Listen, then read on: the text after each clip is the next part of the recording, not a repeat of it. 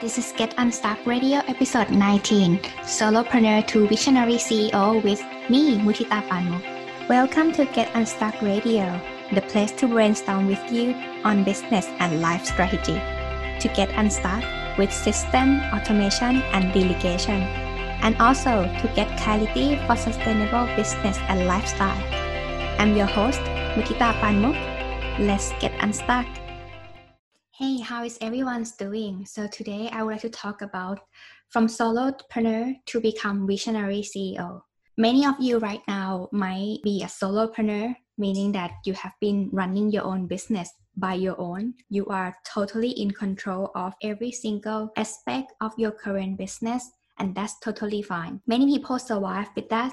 Is that what you like to do?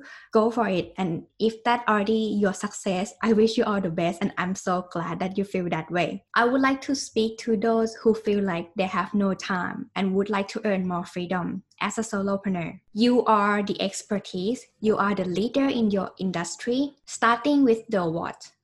What is the thing that you are the expert? What is your number one thing that people talk about you? That would be your what. And the journey from solopreneur to become a visionary CEO is like from A to B. The bridge in between is journey and process. These are the how. I encourage you to always adjust and changing the plan if it's not working, but don't change the goal. Don't change the point B. Let's say that you are a solopreneur working in your business, doing everything by yourself, well, most of the thing by yourself. For example, the admin tasks, the finance tasks, the marketing part, tracking, customer service, and also service your client as well. These are the things that make people headache on daily basis, right? If you're able to imagine how your days looks like on daily basis, I would like you to figure these 4 points out.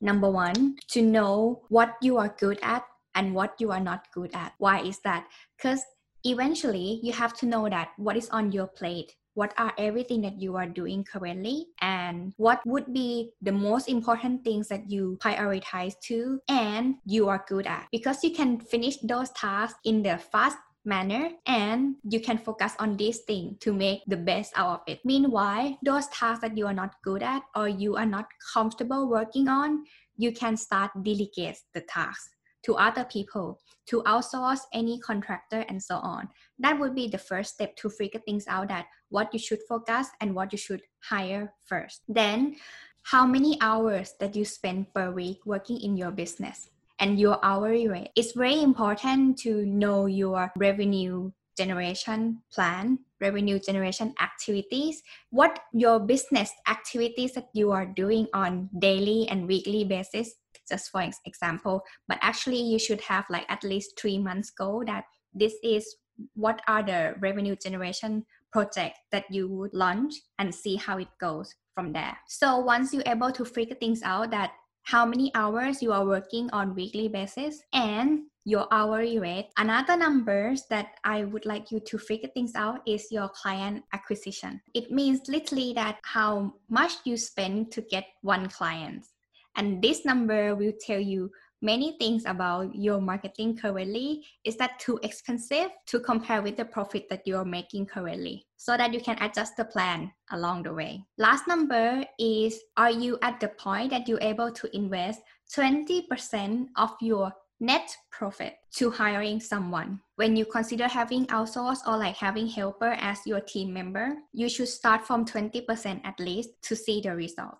If your current offer, current service or product haven't give you the profit that you're able to generate, right, as your wish, and if those profit cannot separate at least 20%, I think you shouldn't start hiring someone just yet, because it might make you frustrated paying money outside apart from other obligations that you're having currently. So once you figure these 4 points out, you will see the journey of figure these 4 points at least and able to position yourself as Chief Executive Officer, right? You will be the one who plan and see the vision of your business What should you execute, implement, and strategize further? And your position as the visionary CEO would be your goal, your ultimate business goal. It would be your mission. Why you have created this business into this world, your mission, that what you want to success out of this business, building your tribe, your culture,